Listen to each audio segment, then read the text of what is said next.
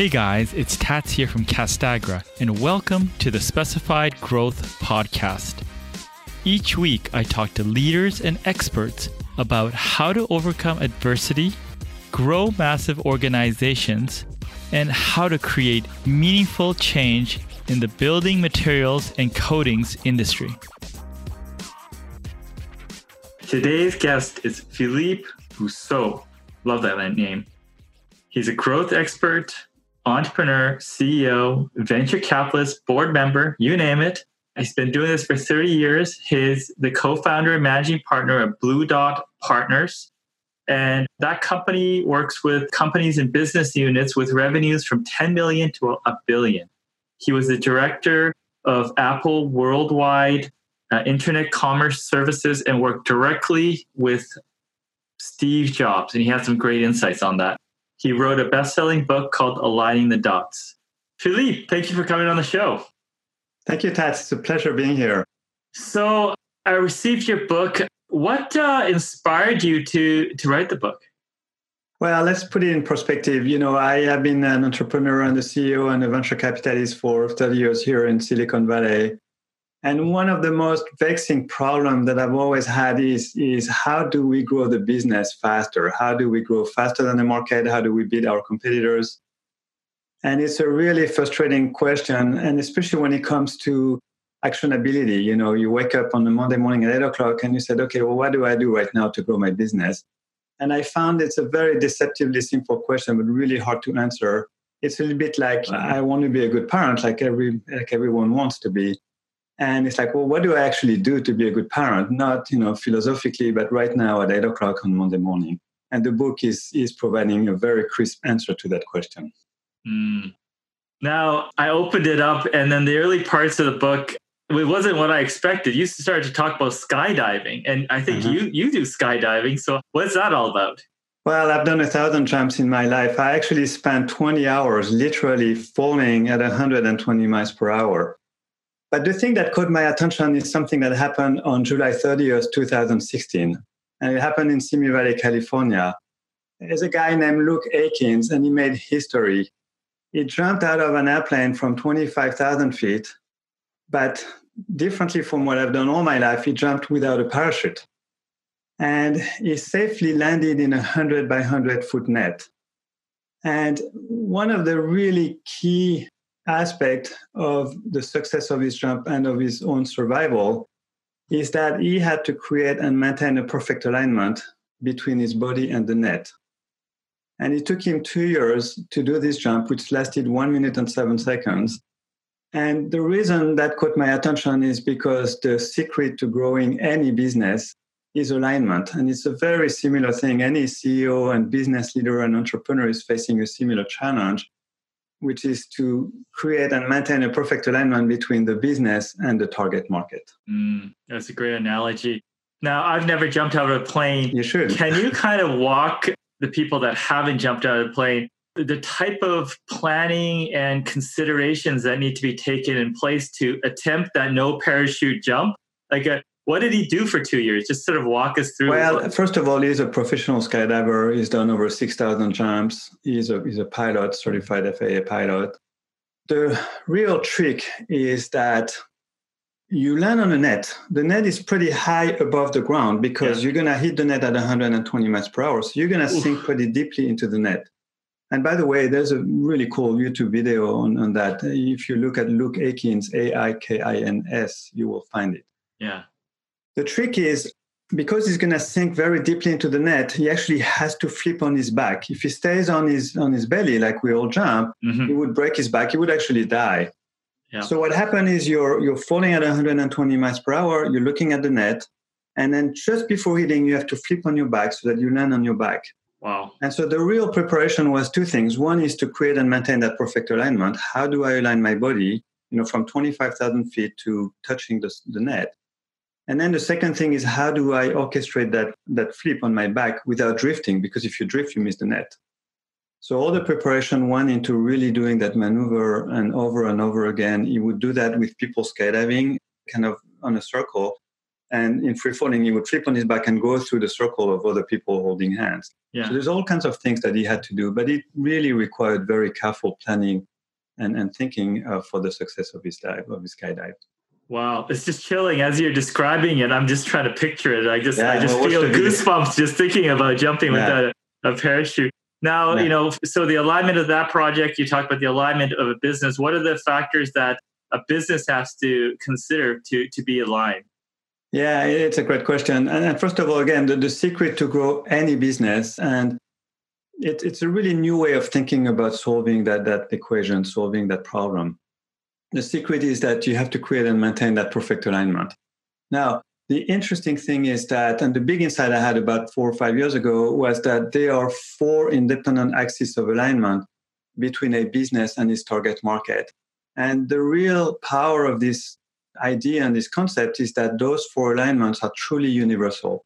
So I can take a cafe on the left bank in Paris. I can take your company. I can take any of your listeners' company. Those 4 alignments are exactly the same. So I'm going to tell you quickly what they are. The first one is that the pain of the customer and the claim that the company is making or the business is making, those 2 things have to be aligned. So if you come to me, Tats, and you say, well, I have a headache, and I show you a stomachache pill, well, your pain and my claim are not aligned. You will never buy my pill. The second axis of alignment is that the expression of the claim and the way that claim is understood, those 2 things have to be aligned. So imagine I have the right pill for your headache. It costs 99 cents. It'll be gone in 10 minutes, but I describe it to you in French or Korean, assuming you don't speak those languages. You're like, what the heck is this guy talking about? You will never buy the pill, even though it's the perfect pill for your headache. So that's the second axis of alignment. The third one is the way the product is sold or the service is sold in the marketplace. And the way customers want to acquire that product, those 2 things have to be aligned. So if I said, Tats, I have your pill, but you have to fly here in San Francisco to get it, you're going to say, well, wait a minute, I'm in Vancouver. I can just walk to the pharmacy and buy the pill because that's where I expect to buy it. And the 4 axis of alignment is actually my favorite one. And I actually stole it out of the Apple playbook. So I spent 3 years working at Apple, and I worked directly for Steve Jobs for 1 year, which is how I lost my hair, if you ever wonder. But there are 3 things I learned from Steve, which I use every day. The first one is, don't be focused. Be hyper-focused. I have never met somebody in my life who was such intensely focused on very few things and really, really intensely focused. Give me some examples on hyper-focused. Like what did he do that kind of stood out for you? Like give me an example. Well, so for example, Steve would never do any interview with the press. He would not go on any podcast or any TV shows or any radio. He would never, ever do interviews. And one day we talked about this and I asked him, I said, why? And he says, well, is this going to make the product better when I talk to the press? And the answer is no. So I'm not doing it because I'm not moving the needle on making the product better. So that would be an example. Wow, I like that. The second lesson I learned at Apple is that simplicity is really, really, really hard. And this is what Apple is all about, really. And then the third lesson, which is very relevant to in the book and the 4 axes of alignment, which is I came to the realization that there is only one single business on this planet. And that unique business is the manufacturing and the delivery of delight. If I buy a product to put on my roof, I will have a certain delight expectation of what it's going to do for me, whether it's safety or cost or durability. As I consume the product or the service, that delight expectation has to be met. There cannot be an impedance mismatch between what I expect and what's delivered. So the 4 axes of alignment is the pain and the claim have to be aligned. The perception and the message have to be aligned. The purchase and the sale have to be aligned. And then the expected delight and the delivery have to be aligned.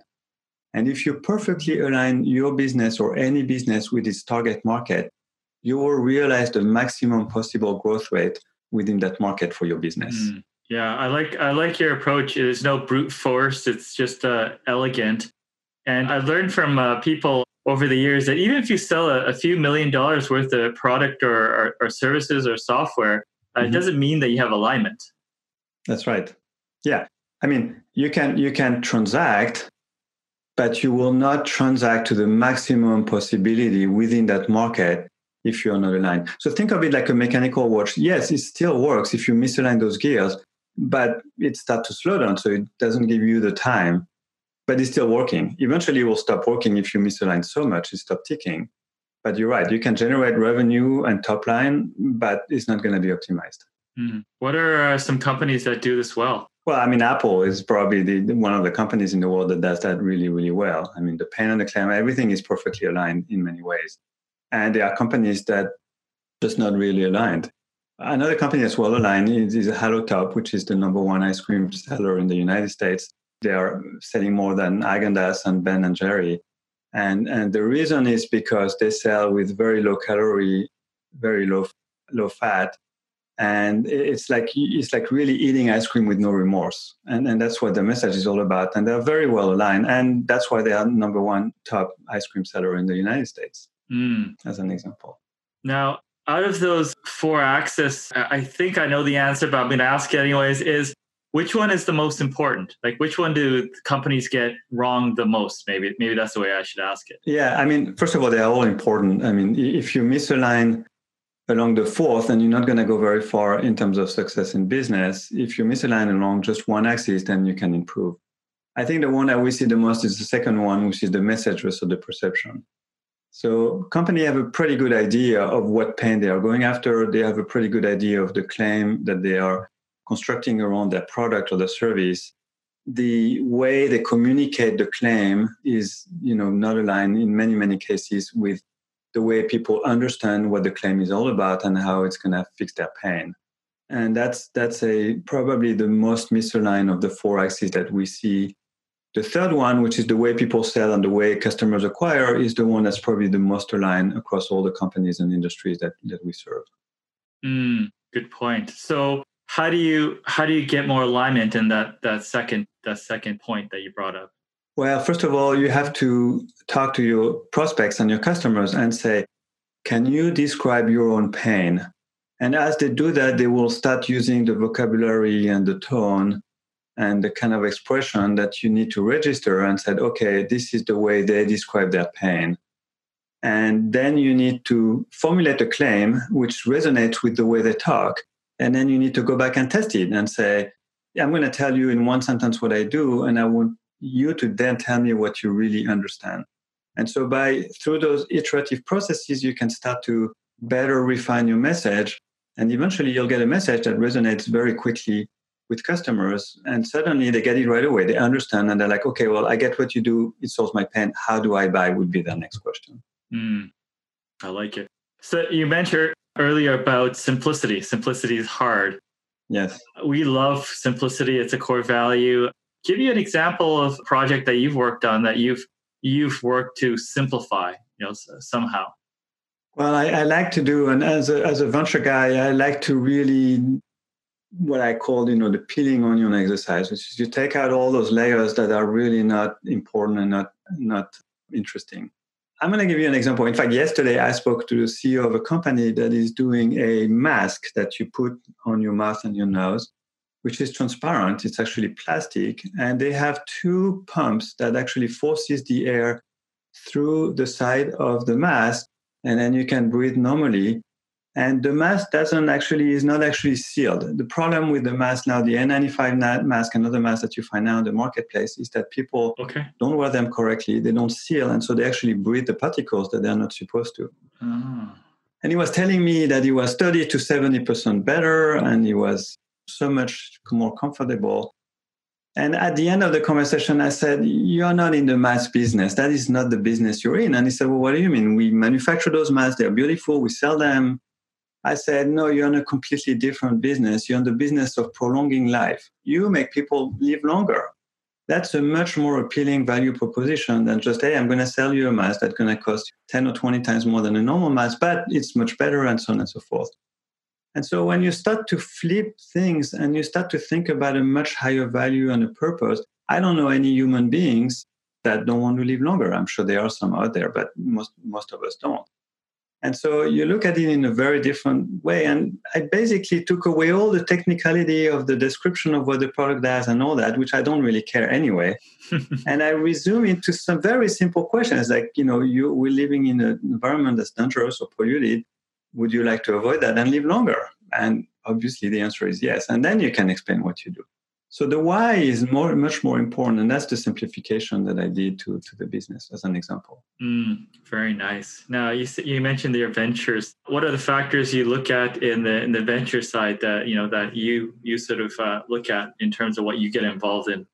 Well, I think one of the most important questions to me as a venture guy, as an investor, is why are you doing this? So starting a business is really, really hard. I mean, there's nothing mundane about it. And it's not the things you say at a cocktail party. It's the day-to-day grinding, difficulty, being alone, having doubts, not knowing what's going to happen. I'm on the board of a company the other day, and we had a term sheet for a Series B, and the guy at the last minute says, well, with the crisis we're going through now, we're going to pull the term sheet. We're not going to make that investment. And the CEO panics, obviously, and it's like, what do we do? So I think that the first question to me is, you have to be crazy to start a business. Why are you really, really doing this? And if the answer is, I want to make money, then I would never invest, because that's never the reason. The answer could be, I have a chip on my shoulder I need to get rid of. And that's a perfectly valid answer. The answer could be, I do want to make a real impact to the world. I want to change people. But it has to be real and authentic. It's not like saying it because it feels good to say it. So I think, to me, the most important question is, why are you doing this? And then, do you understand that whatever you plan is not going to happen? How resilient are you? Do you truly believe? And then the second big part is, what does the rest of your team look like? And can you delegate? What are your co-founders look like?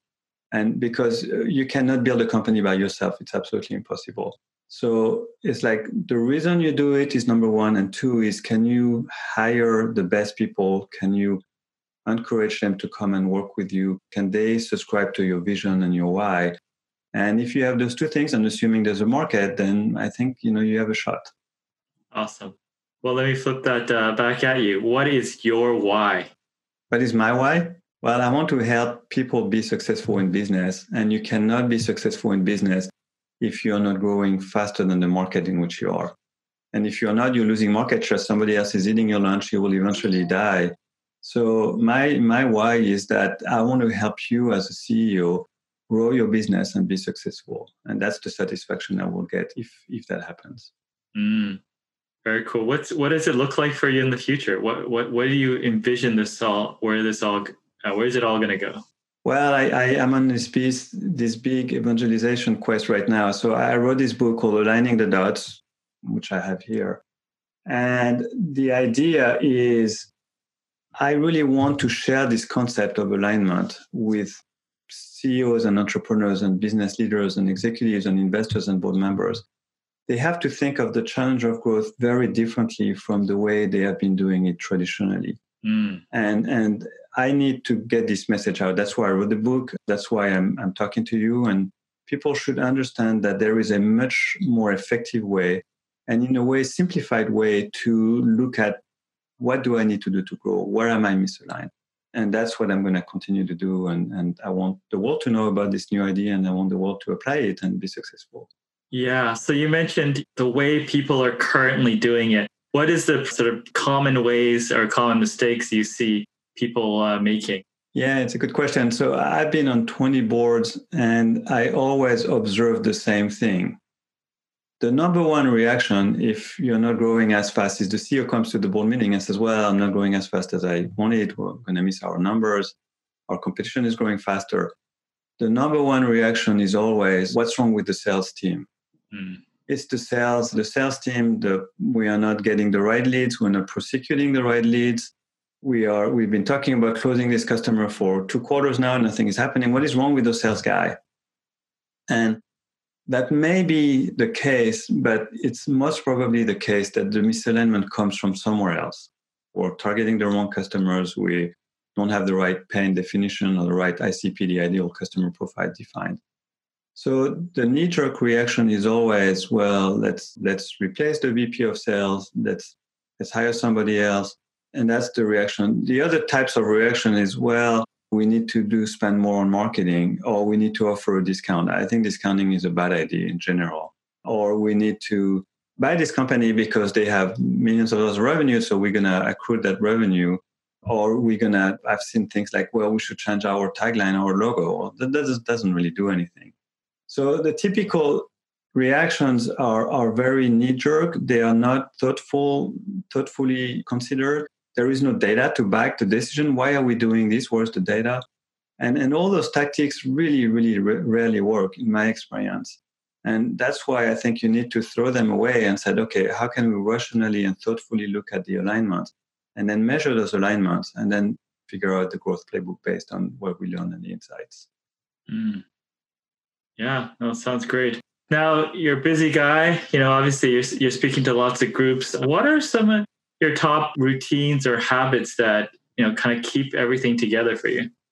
Well, I think the routine is to start to really develop a plan. I mean, if you don't have a plan, whether that plan will be executed or not is a different question. But if you don't have at least a roadmap and say, this is what we are trying to accomplish, then you're not going to go anywhere. Then the second thing is I always reduce it to 3 things maximum. After 3, I have a French brain. I just can't follow anyway.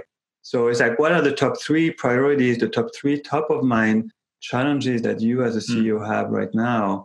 And what are you focusing on? And then is, how do we measure progress? So I'm very analytical. I think data is critical. It's like, okay, you have a plan and you're here. How do you measure that distance? And what's the framework that we're going to use to even measure that, or the proxy in some cases, because you can't really measure it easily. And then the last one is, well, are we tracking? Are we not tracking? And if we're not tracking, why? And what do we need to change? And it's kind of this constant feedback loop that tells me how well I'm doing as I'm making progress. And if I'm not doing too well, or if it deviates for whatever reason, I need to understand where it's coming from and then correct either the plan or, the action and testing. And that's, to me, the best way to do it. What sort of metrics do you commonly track? Well, I think a key metrics for me is the bookings of your customers.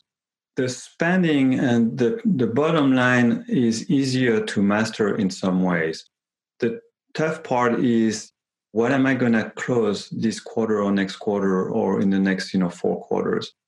And so you have to put a booking plan together and you have to track it. And when you show the line, you have to keep the line over the past 12 months. You can't just look at the current quarter. And even I do it over 2 or 3 years sometimes. And because then and then every time you change the plan, you have a new line, but you keep the old one so that you remember what you were initially planning and change. And sometimes you change this 2 or 3 times. But I think it's the tracking of those numbers that's the most important. And then the rest is, the economics of the business, the gross margin, those kinds of things. But that's pretty typical metrics. But I think the booking and then the expense line, those are the 2 things that I very carefully watch. Now, is there anything else? I haven't asked you about the book. Is there any sort of examples you want to share? Yeah, I mean, there are 20 case studies in the book and examples. I think a stunning example for me was Theranos, which was a very high-flying company in Silicon Valley here, in fact, just a couple of miles from where I live. And the company's promise was to be able to run hundreds of tests or dozens of blood tests of one single drop of blood. So people don't like to go to a place, get their blood drawn, and then they wait for a few days to get results. The company says, well, I can do 10 or 12 or 15 tests. Just, you poke your finger, you put it in this thing, you ship it to us, and we can tell you the results. So very high pain, the claim was very deep and very important. The problem is that it didn't work. So it was fraudulent. They were using all kinds of test machines. And Elizabeth Holmes, the founder, is now awaiting criminal trial for this. John Carreyrou wrote a fantastic book called Bad Blood about it. But to me, that was probably the most misaligned example that I found. And I talk a little bit about it in the book, where, the promise and the pain were very, very much aligned. It would have been several billion dollar valued business if it had worked. But the problem is that it didn't fundamentally work. And you can't do that, obviously. Yeah, that's definitely tough for sure. Now, any sort of, like, if you were to go back in the past and give yourself advice, what would it be? Well, I think in terms of business, the advice I would give to young people is to build a network very quickly. So if I look at the luck I've had in my life, it always came from, meeting somebody almost by accident or being introduced to somebody at a cocktail or a party or something like that. And I think that young people should start building a network as early as they can. And the second advice, which is a little bit similar, which is find a mentor, find somebody that inspires you, and try to get close to that person somehow.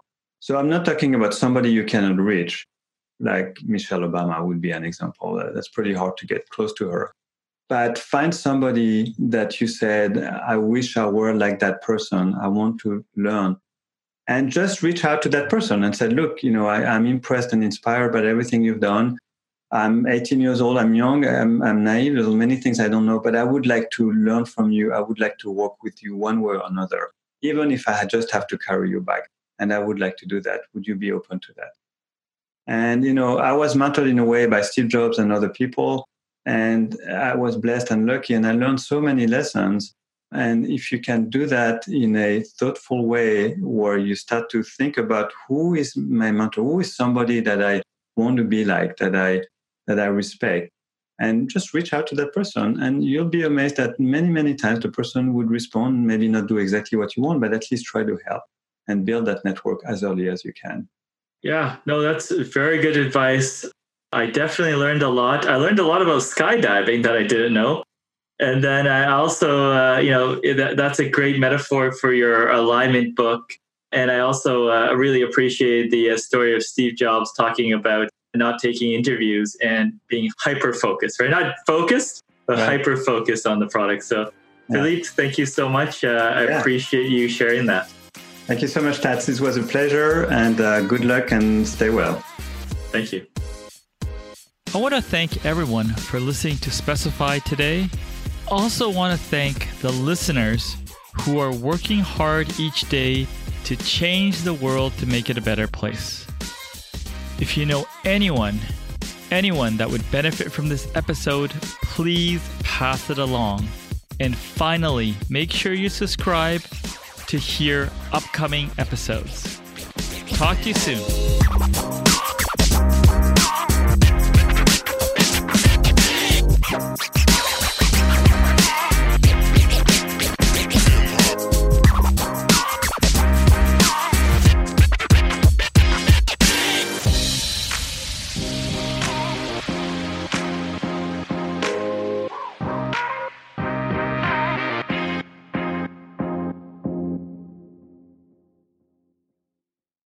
This podcast is a part of the C-Suite Radio Network.